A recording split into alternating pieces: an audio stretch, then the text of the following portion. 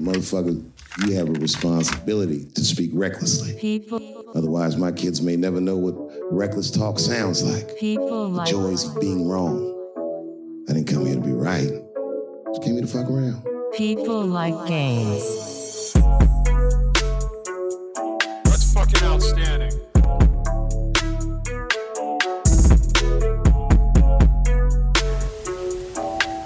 What's up? And welcome to Episode 73 of People Like Games. I'm Solo, aka Games Bond, in the building. What up? And I'm Lilo, aka Indiana Pyong. Let's go, baby. And as per usual, you are tuned in to the best damn podcast in the gaming industry. Trademark. Pew pew. Let's go. And lo and behold, because we've tried to actually make this a ritual, we're going to try to do it again. Lilo, what you been playing, baby? Dude, I have been playing, actually, nothing this past week. I'll be completely honest with you. I have not been able to play games. When I say that, actually, I realize that's a lie. Okay, Crash Royale. Crash Royale, some new tournaments out. Been just fucking around with that, but 3 minutes at a time. That's it. What about you, Solo? Pokemon Go, 3 minutes at a time. So basically pretty much similar to week. Same shit. Because Same shit. We have been, pause. Hey, blow up. Busy planning. That's right. It's a plug walk time. We've been busy planning the Soiree Du Gaming. May 3rd, if you're in Huntington, come through, 6 p.m., tickets available on Eventbrite. Not to mention, new event partners. He's saying that on purpose. Yeah, we're doing this on purpose because we got Trace, which shout out to 1A Trace. I did finally sign up for your wedding shit. I am going to show up. They are not related at all, but not related at all, but Trace is related.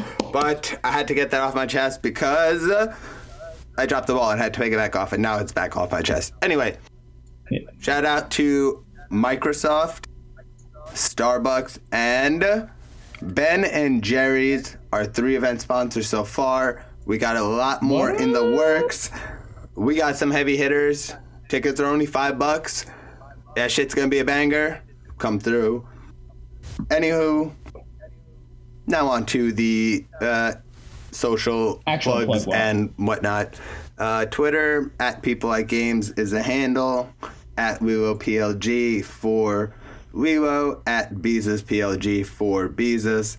And at People Like Games for me still, because I'm probably never going to get around to actually creating my own version of one. But what can you do? It's a difficult task, and I don't have the time. It happens. And the Instagram, at People Like Games, which, surprise, we keep our handles variated to be original. And you can find this show that you're listening to more or less everywhere, and the usual suspects, Spotify, Apple Podcasts, Google Play, SoundCloud, Stitcher, so on and so forth. And soon to be YouTube. We're going to start cutting up the episodes and putting it up, but we want to get an interesting visual to add before we sort of jump into that. And lastly, the subreddit, r/People Like Games. Check that shit out. Check all those shits out. And enough of me. I'm going to kick it over to Lilo for a little bit of the talk, baby. Table of contents. What can you expect this episode? Well, this week we're debuting a few new things for you, baby. We're going to start out with this thing called the Hot Cakes. It's a pun on hot takes. We're going to give you one-liners from the industry that we think you should know, and honestly, the headline says it all, so don't worry about that. Then we're going to roll into our always present and ever faithful quick scope, giving you a rundown of the industry, the news from the past week of the 10th that you should know in the gaming industry. Give you a rundown there. Follow that up with, unfortunately, not Rumor Mill, but we will be bringing that out next week for sure. We're going to make that a staple of the show. We decided on that actually today. But we're going to go into something, solo something or another. He's going to be going to whatever he wants to because it's solo something or another. Followed by my debut of Lilo's Laboratory. Yes, we've been talking at length about trying to get this off the ground. And I finally got the time and put some, I think, interesting information together that you should know that should help your gaming life. And we're going to wrap this stuff up if we got the time because we're sticking to a time limit with Le Final Lap. And this final lap is about accessibility in games versus, what is it? Accessibility in games versus player engagement and the debate that's ever ongoing in the game industry. We're going to give you our thoughts about that. So without further ado, let's roll it over. Hit me with the quick scope. There we go, baby. All right, so starting off quick scope. Oh, sorry, starting off hotcakes. Shit. Whoa, I fucked that up. We both fucked that up. Whoa. We don't have a segment. Pause. Which we need to. No, we don't have a new segment for you. No, we're just kidding. Yeah. So basically, right? We will flex it up, but we're just gonna run with it anyway because. Dude, just go. It's one-liners, man. It's one-liners. So hotcakes, right? One-liners of the industry, just for info's purposes.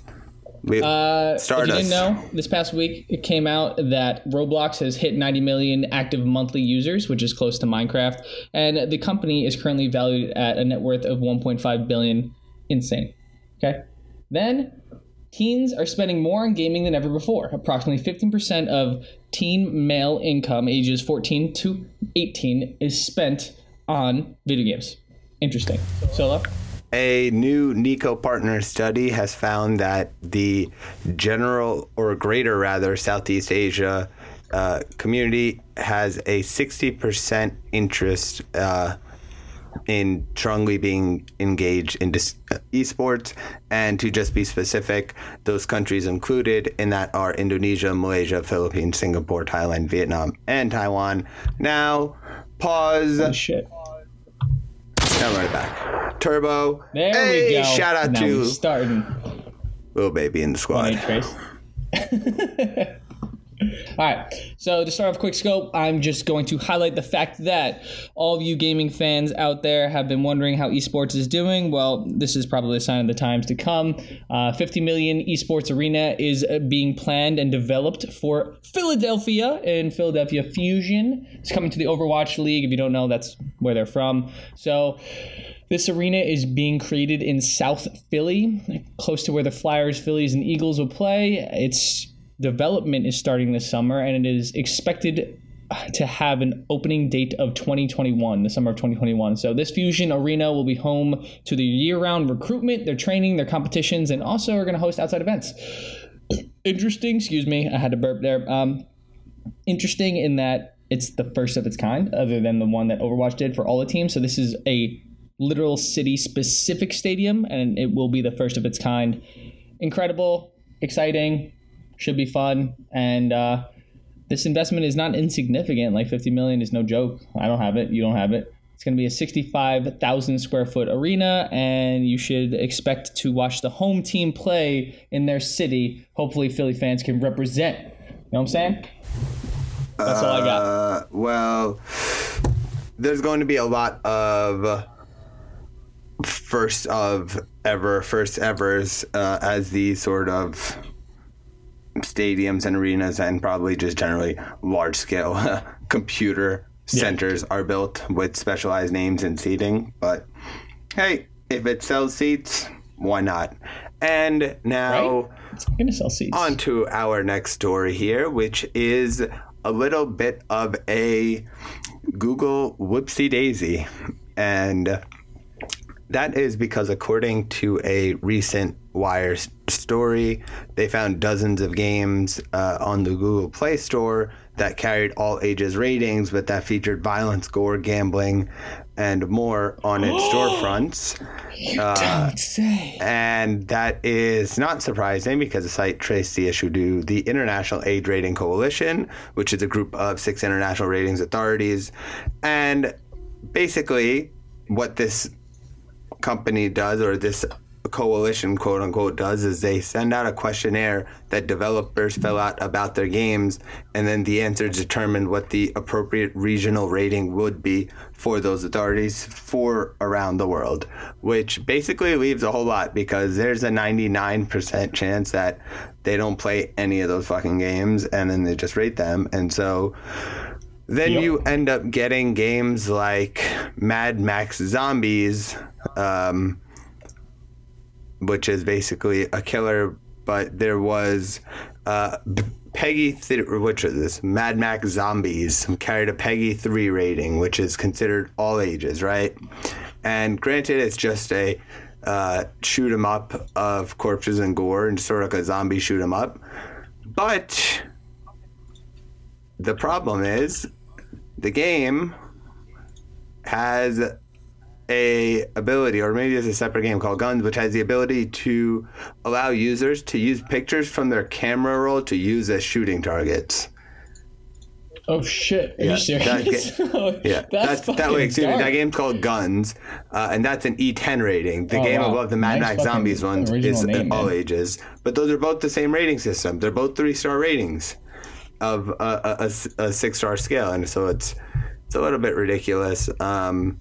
But not surprising whatsoever. A lot of companies, obviously Google says that when it's brought to their attention or flagged, they automatically pull it from the store. But this, if you're familiar with technology, is sort of the risk inherent to allowing an open, ended marketplace of that nature. Or you can take something closed, like what Apple offers you, and then you have to abide by the rules Things are fully. Scrutinized incredibly. Same in the case of Steam, which we're seeing as well. So who knows?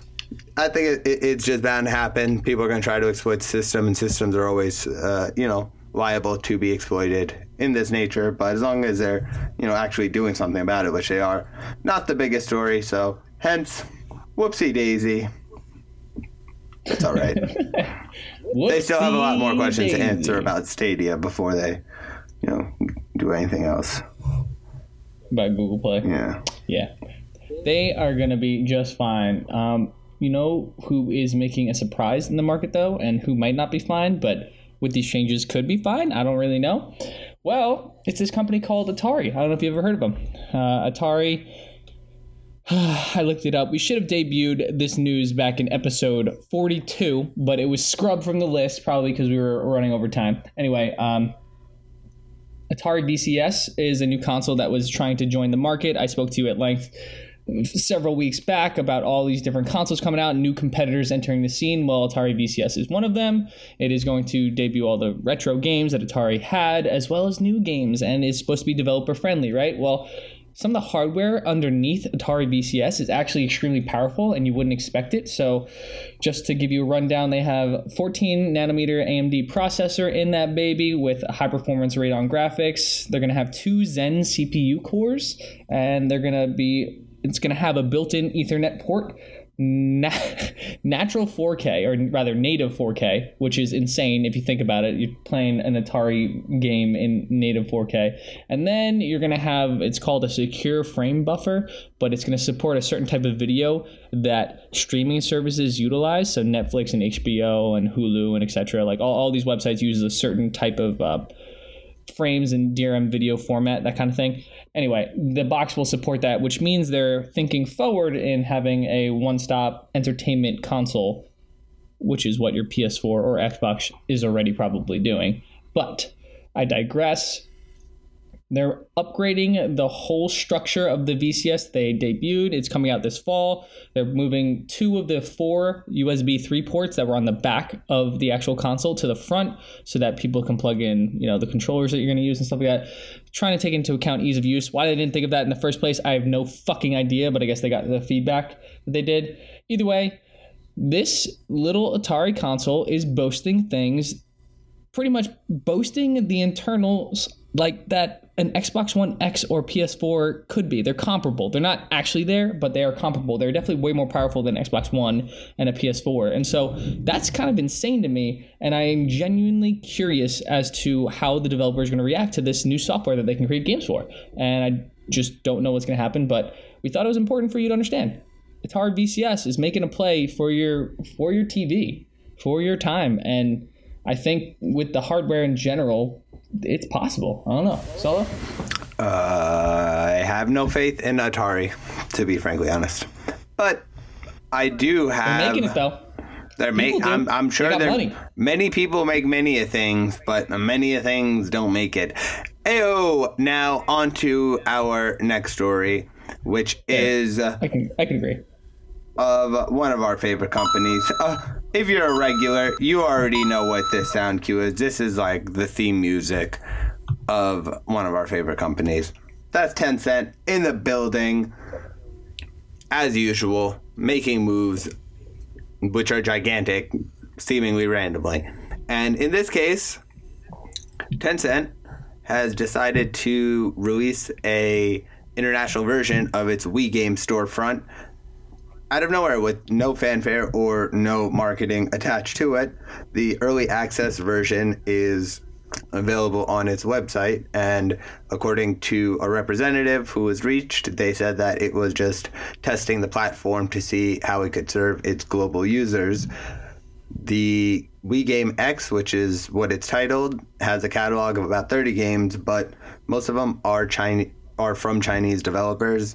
That doesn't really surprise me, given that we had mentioned on the show a couple of weeks back. I believe we had done a story about a focus on getting Chinese developers to export games here to the West instead of always having to import games and figure out ways to adapt them to the Eastern market. Originality, yeah. And that was a long time ago. Now I guess they're trying to make moves in that realm. And so, as a company that has a little bit of money in Riot Games, Epic Games, Ubisoft, and Paradox, as well as a few other playing. You said it right. I'm so proud of you. Oh, man. I got this big grin on my face. Yeah. They just don't have any investment in Bethesda. Anyway. I had to bring it back down. Bethesda. Sorry, Bethesda. Anywho, that's all I got.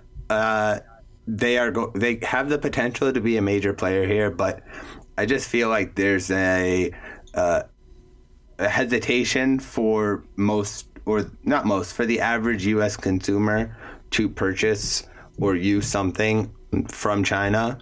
So that's a reason something like Huawei phones aren't big here, or any other services that China has necessarily exported, or China hasn't really tried to export any platforms of this nature before, or to this degree to the international market. Dude, they're doing a whole bunch of shit. This is just like the streaming service on every fucking console. They're doing the same thing that every other big player is doing in the United States, but they're doing it all at once. How crazy is that shit? We just talked about Tencent last week. Talk about Start. Tencent is you can play all the games. The video game arm of the Chinese government, so it makes sense. It's asinine. It's insane. It's incredible. It is incredible.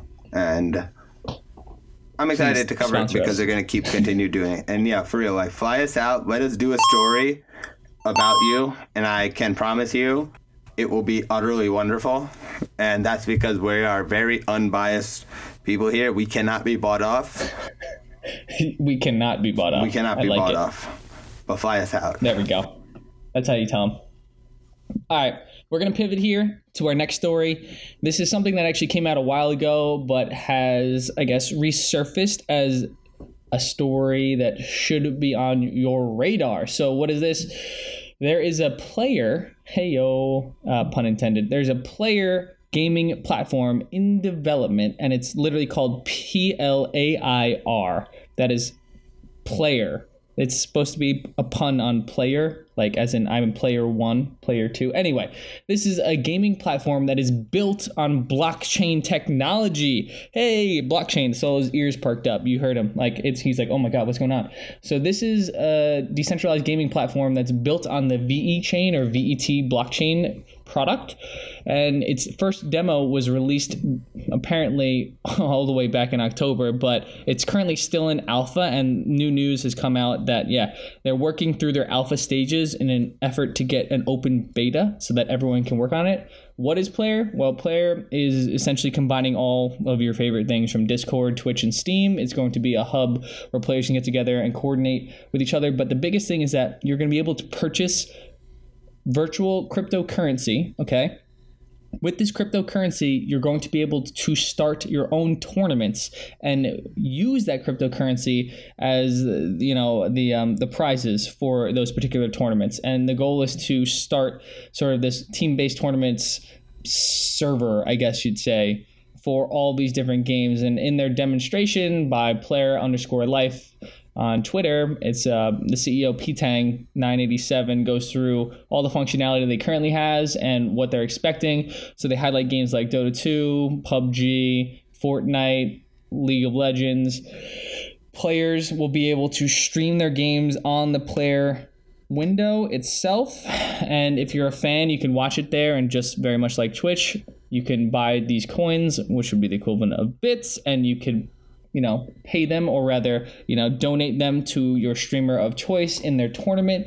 It's really just combining all of these buzzwords that we've been tracking for months now into one single hub. And it's kind of insane that no one else has essentially attempted to do this, and Player is like out of left field. But right now, they're not in open beta again. There's not a lot of people testing it, so it's still under the radar. However, I wanted to give you the highlights because this could be a big player in the future. And I don't know, one-on-one tournaments where you can wager your own money and have these your own bits and shit. That's like kind of awesome. We have other services trying to do the same thing. However, Player, the UI looks real nice. The user interface, it's incredibly smooth and buttery, and I think you should just, when you see the weirdest spelling of Player as PLAIR, just know you heard it here first, all right? You heard it first. So you got any thoughts on blockchain technology in Discord, Twitch, and Steam all combined together in Player platform? What? If it sounds like an analogy of a compilation of everything that already exists, it is completely unoriginal and has no basis of existence. Therefore, hey, man.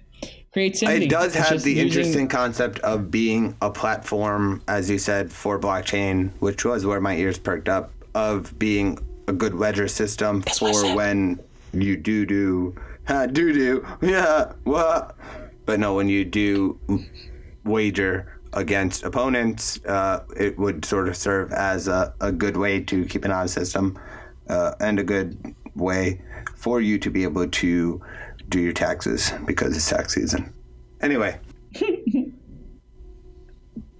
Now, on to our next story, which is slightly short. It was a conversation over on the Esports Observer with the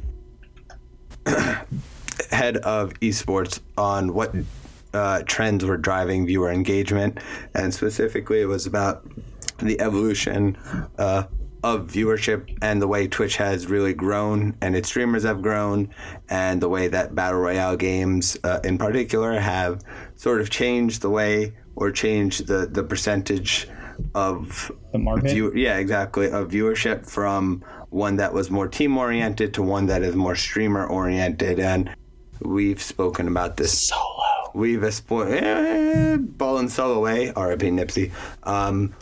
But we've spoken about this before, and when it comes to streamers, it is a little bit top heavy in my opinion, where there's like a dozen dudes and like 4 chicks, and that's it.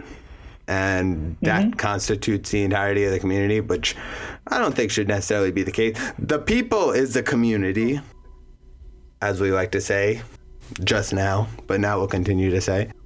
And it doesn't necessarily sort of touch on a couple of things which I am curious about, which is the ways, which I highly suggest just checking out the interview yourself. It was conducted by Trent Murray over on Esports Observer, as I said. But the way that if streamers aren't signed necessarily by teams, the way that any focus on individuals would hurt relationships with teams, given that the teams would want you to focus on the team-based sports and prioritize those. So where does Twitch go when it's showing the Overwatch League, but Pokimane has an event on the same night? Who's getting priority? You know, it should be the Overwatch League, but it could be Pokimane if the numbers are there. So why are you saying it like that, man? That's her name. Oh, Pokimane. Yeah. Oh, okay. Yeah. Okay, you're right. I literally was thinking Pokemon. I was like, why are you even comparing the two? And then now it all clicks. Pokimane. I got it. If you ever want to come on the show, Pokimane, and explain where the name came from, I have zero background knowledge on your career. But all right. On to the next story. Do you have anything? Do you have anything to add on that? Anyway. Everything that you said is something we've already talked about at length on the show. Yeah. Top heavy, we understand that. And what I thought was interesting is that you're right. People are the community, but people who are in the community are letting these streamers be the ones who are top heavy. And there's just a whole bunch of people just streaming their lives away, getting unrecognized, and we're all about them too. We just want to make sure that, you get a good shout out. The people who are at the top, they know what they're doing. They've been doing it for a while. They know what hooks people, but the people at the bottom are getting started. I want to shout them out too, because they got the dream, man. Got to support them. That's kind of it. That's the angle I was going to take there. However, this next angle I'm going to take is even better, because this is essentially the start of the rumor mill. This is the start of the resurgence of rumor mill, but it's a little bit longer than I want to talk about. Anyway, this rumor is that Halo Infinite, the next freaking debut from 343 coming out, is apparently the biggest and most expensive project in gaming. It is currently rumored. Yes, I know it should be in rumor mill. However, is rumors coming out of a German outlet called Xbox Dynasty. Apparently, the report is that Microsoft wrote 343 a quote-unquote blank check, and they currently have $500 million just for game development alone, which is absolutely bonkers, if even remotely true. Just to give you numbers and relative numbers, Grand Theft Auto, which was the most successful piece of entertainment of all time, was $250 million to develop. Okay, that's not including the marketing budget. Red Dead Redemption is a little bit over that. I think it's closer to 300 mil. But if Halo goes to 500 mil, what the fuck are they making? Holy shit. And that's just so exciting to hear, because we want Halo to be amazing again. I really did love Halo 5, and I thought it was wonderful. But if you can make it better, then absolutely make it better. That's really all I got to say. It's a rumor. It's exciting. Fucking Solo and I are Halo fans till we die, for sure. Just like facts. Big facts. Forever the most facts. Expensive game ever? Like, how would you ever feel? How would you feel if it was the most expensive game ever made? Would you be happy? All of my upsetness with the Xbox One was directly tied to it not taking advantage of the ability to use a lot of the... I guess Halo was just the content, because I bought Xbox because of Halo. Halo sort of shaped us playing. Right?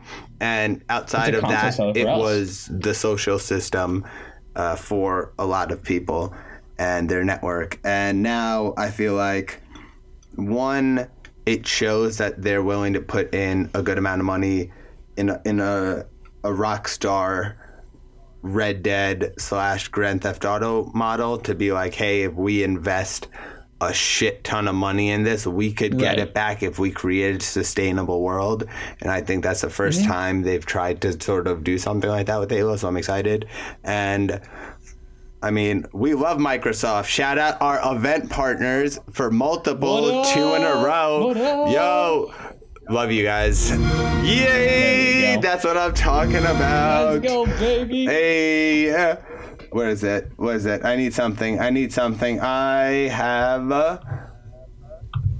just this, which is just us and you, Microsoft. But anywho, now on to the final story, which is a little bit more Microsoft related, and that is that the Xbox Game Pass and Xbox Live is going to be bundled into a $14.99 a month subscription, which sounds like it would be perfect for a discless Xbox, if you ask me. But what can you do? I think that would be a pretty great idea. I'm sure that the price of it would increase on a monthly basis to like 20, 25 over time, where you like the first year would be that much. Like I was using Code Academy and my account was $20 per month. I went to deactivate it because I hadn't used it in a couple months, and then I saw it's like, do you want to deactivate because your account now costs $40 a month, and so if you cancel it, you lose that pricing. And so, you know, that's so complete side note. That's how they get you. But this was a great one. I'm sure they tested the shit out of the exact number they should charge, and I'm happy they charged this number. But it's actually a really ridiculously competitive price for the value you're getting. Holy shit. As long as you can download and you have the space in your Xbox, you'll be set. Good to go. Yeah, exactly. Anything to add on that note? No, man. I mean, I actually am thinking about getting back into it. So that's honestly what I'm just throwing out there. And now we wrap up quick. So that's basically about all we have on that end. And now on to a little bit for just a moment. That's right, it's a little something another, making a slight comeback, and that is that a real-life American politician, and this is according to Eurogamer.net, has been banned from EVE Online for alleged corruption. Oh, what a fucking jerk. The politicians corrupting everybody. Republican Brian Schoenman, who went by the name Brisk Ruble in the Space MMO, was removed from his role as a member of the Council of Stellar Management, CSM, EVE's online player advocacy group, for allegedly breaking a non-disclosure agreement and using insider information to make money in-game. What a dick. What a dickhead. Jesus. That was pretty hilarious. You are banned. You get nothing, sir. Congratulations, you dick. That's ridiculous. You dick. Yeah, you're a dick. And you are. Now they're running, they should run like campaign ads against him. But regardless, that was hilarious, and that's all I got. Now we're going to kick it over to Lilo for a nice rendition of his new segment, and hopefully if we have time for the final app, we'll get into it. If not, we'll pick that topic up next week. So Lilo, fair. Take it away. Bring it home. Do you have a sound cue for your... I just did it. It's my claps. We don't have anything right now, so you need like lightning. We need like Tesla lightning coil sound. Yeah, I'm gonna get one. I'm gonna find one right now. Just pretend that was good. So shoot, take him home. All right. So in this Lilo's laboratory, we want to talk a little bit about input lag. And input lag in video games is the delay between your television or monitor receiving a signal and it actually being displayed on the screen, or the delay between pressing a button and seeing it displayed on the screen. So for our intents and purposes, we're going to talk about you as the user playing a video game and pressing a button, how long it takes to get to the screen, why it fucking matters, and why you should worry about this kind of thing. All right. So that's sort of the overarching thing. I've been working on this for a little bit. It might bounce around, but at the end, I'm going to have Solo ask me some questions if he's unsure of what the fuck we were talking about. People have talked at length. There's a whole bunch of videos, but I'm doing my best to make sure that you can understand just from the audio only. So, where do we see input lag? Well, you're going to see input lag with any piece of hardware connecting a console to a TV, because any connection is going to introduce a delay. Any distance in which a signal needs to travel is going to take time, and the time causes a delay. So, as you send commands from your controller over the air to your console, from your console, it's going to process things through the wires to the TV. And then from the TV receiving that signal to the screen, it's all going to take various amounts of time. And so those are different delays that we talk about, okay? I broke it down just now, and those are the 3 points to reiterate. Pressing a button or articulating an action that then travels from your controller over the air to the console could be considered one part of delay. Then console processing the action and sending the data via the HDMI cable or whatever cable you're using to the TV or monitor of your choice is another set of delay. We're grouping a lot of that in together, but that is what it is. And then your TV processing that signal from the actual wires and then sending the messages to your monitor itself and each pixel to update and change. That's another set of delays. Again, there's a lot of processes in the background, but we're going high level here, guys. High level to make sure you understand. All those actions take time, and all those times affect how you play the game. It's influenced, again, by a myriad of different effects.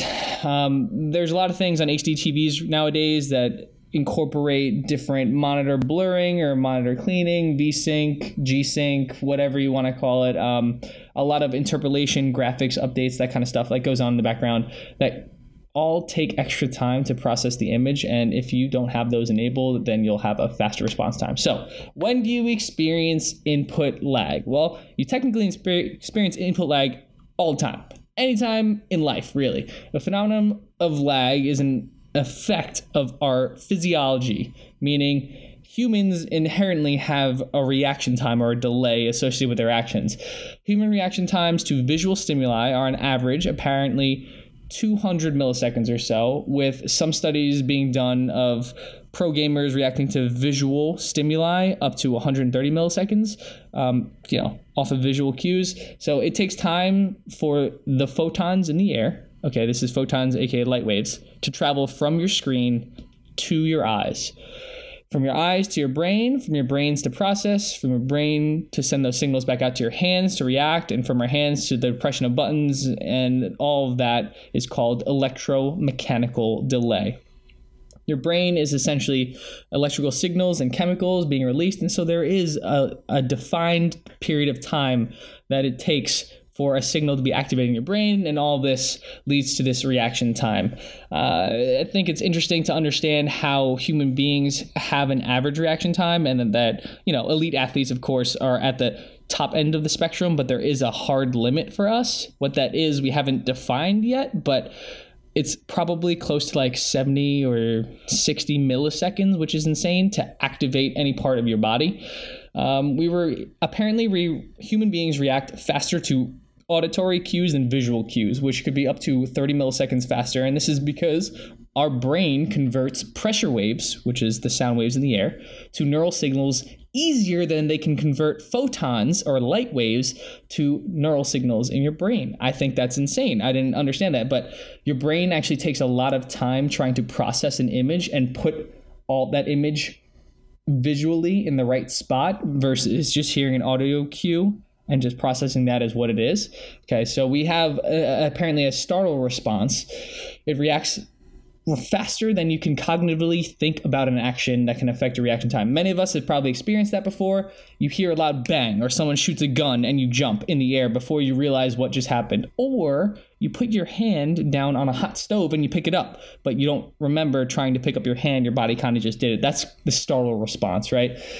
It's funny because reaction time is such a factor in essentially physical activity for us that the IAAF, or the International Association of Athletic Federation, has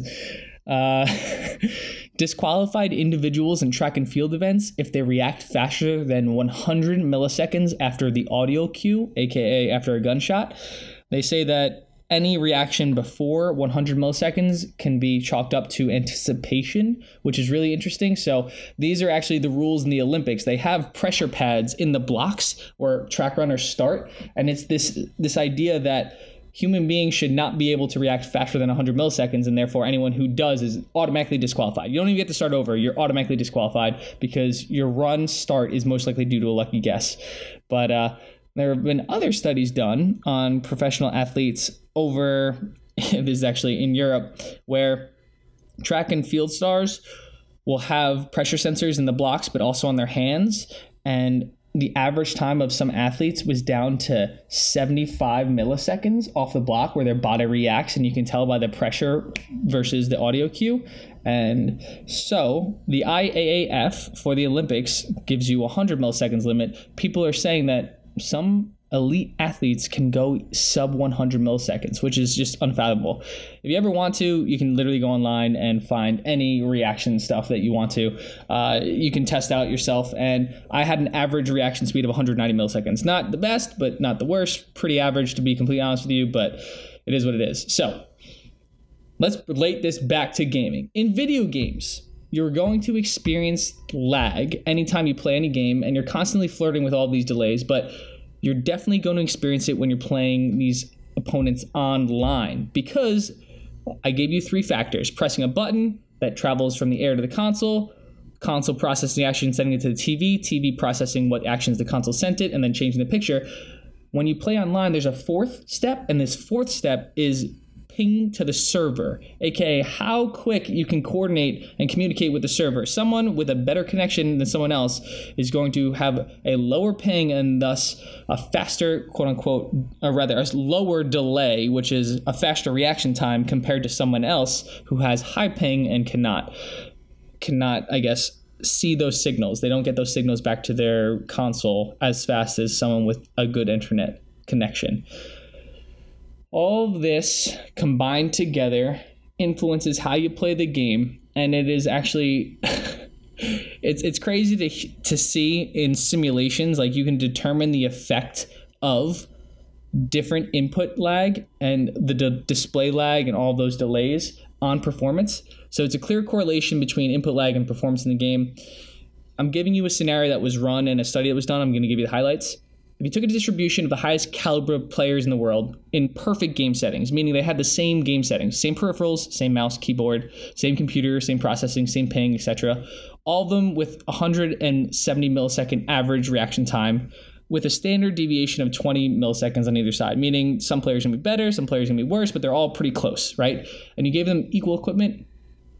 You delay one person versus another, and you had them trying to shoot each other in a game. Both of them had their guns drawn, both of them were reloaded, both of them just saw each other, and they shot each other when they saw each other on the screen.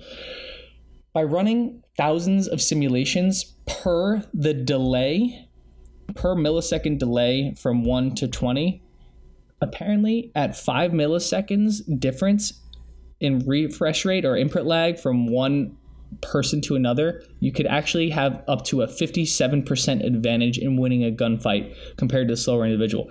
This number actually just gets exacerbated the higher the delay. So what I'm trying to say is, too long didn't listen.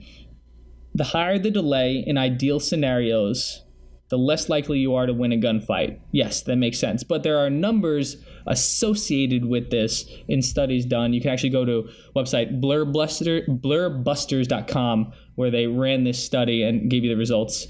All in all, improving your equipment, ensuring you have the highest frame rate on your TV, but also the highest processing speeds from your equipment is necessary to give you any advantage in games, particularly shooters and fighters. The factor actually is so important that in the cases of certain fighter games like Ultimate Street Fighter 4, the Xbox 360 version of the game was chosen over the standard PS3 version because Xbox 360 had lower input lag compared to the PS3 version, and that's another fun fact about input lag in general. Different games on different consoles process at different speeds, and tournament owners, official tournaments for the game, take this into account when you're trying to play. So, again, too long didn't listen. I'm going to give you the rundown. Input lag is that weighty feel. When you're pressing a button and you see your character react on the screen, but it's slow and you don't know why. Multitude of factors. One of the biggest things is your monitor and how quick it reacts, okay?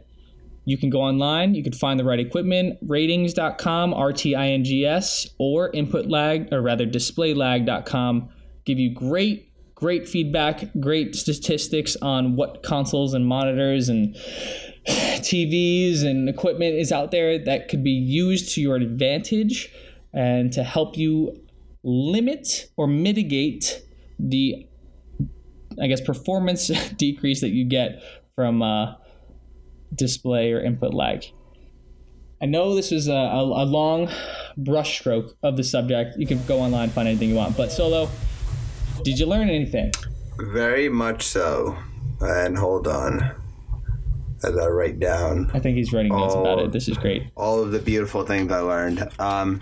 It's something very important, and it is a topic that very serious gamers are familiar with. I think it's something that's more important than... I didn't even get into like the polling rates. Exactly. And stuff. That's the craziest part. There's so much more nuanced. Personally, I think, I guess that feedback and input lag is more important to me than maybe sharper graphics. I guess some could argue that sharper graphics could have almost a similar effect as an input lag decrease because you can see at a sharper rate. But again, this is statistically provable, so that's also literally. And so, that's always interesting. Reminds me of a book called Thinking Fast and Slow by Daniel Kahneman. If you've never read it, highly suggest it, only because he creates these sorts of tests which you take as truisms and you're like, wow, I guess everyone thinks that's true, and then creates a way to take a sort of sort of generally accepted truth and figure out a objective way to measure it. Disprove it. No, measure it, to be able to measure the blinking of an eye, during a conversation or whatever the case is, those little things to prove points. Mm-hmm. So interesting. And lastly, it's important with regards to cloud gaming, which, as we know, is going to become very dominant in the gaming industry. So exactly. Yep. So yep. If Let's you go, Stadia. expect to become a pro gamer by using cloud gaming, we are here to tell you, nope, that ain't working, my friend. You might as well no chance. Figure out a way to buy a PC. Anyway, I think now we've run a little bit of our dance longer than expected, and I guess we're gonna close it out without jumping too far into a final lap. I guess we'll give you guys a sentence each on where we stand, if we mention it in the beginning, not to half-ass it or anything, but a little touch on it before we get back into things. As far as accessibility goes, something like the controller Microsoft made during the Super Bowl commercial, if you aren't aware, the sort of adaptive assistive controllers that allow people with disabilities the ability to play the game or video games in general, I think is amazing, and I think those things should always be championed. Those things should be invested in, etc. I think when it comes to game difficulty, that is a different question, because sort of in the case of like Cuphead, I thought that, the game was very difficult. However, it was not so difficult as to be cheap. It had a rhythm and rhyme that all you had to do was memorize it. And if, some people enjoy that. So some people, the taxingness of that system is the reward to overcome, whereas other people, completion is the reward. And so I think there's a fundamental difference, and I think it's up to the game developers, and in the case of Cuphead, the developers who made it independently and put all that time in. If they didn't want to make an easy mode, they didn't have to. I don't know if they released an easy mode on the Switch one, but same thing with Sekiro, because that's a conversation that has now become popular again. And it's like, that's all I got to say. Lilo, you give us the closing comments and then take us home. I think you touched on everything pretty well. The question, I would say, I framed it a little bit differently in my mind, where accessibility versus game difficulty, do developers have a responsibility to make games accessible to everybody? And I would argue no. And I do agree that you should have it accessible and playable for everybody, but they shouldn't be designing it or catering it towards people, right? Towards a certain group. As far as difficulty, I think there's a niche for everybody. You kind of touch on that. Cuphead, if it's your flavor, if it's your vibe, if it's what you want to go for, absolutely go for it. From Software made Sekiro, made Bloodborne, made Dark Souls. They've been touted as games that are incredibly difficult, but people love the grind. People love fighting, and other people hate it. And Solo did a very, very good job of highlighting, hey, some people like completion, some people like the journey and the struggle. And so it's like, I've heard so many times from friends, why would I play a game that makes my life difficult when my life is already difficult enough? And so I get that. I totally understand. Like, you do you. You play Super Mario Odyssey and just like fuck around and run around the world. It's cool. I think there strikes a balance. And as a gamer who loves all things, I honestly love both flavors of the world. Flavors of the Neapolitan. All three flavors, whatever they might be. So that being said, we've run episode 73 pretty long, and I'm pretty excited, pretty happy. You got a couple debuts of new segments. Yes, I fucked up the beginning. I'm sorry about the hotcakes, but hotcakes, baby, coming in. That is an iterative name. We will probably change that next time. But expect a comeback of the rumor mill, and of course, without...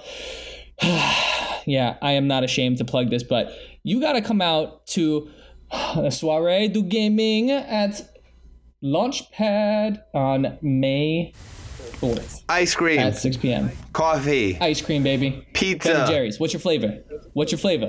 Microsoft. Yeah. Shit, Sure, I might even check get it Dunkin' out. Donuts.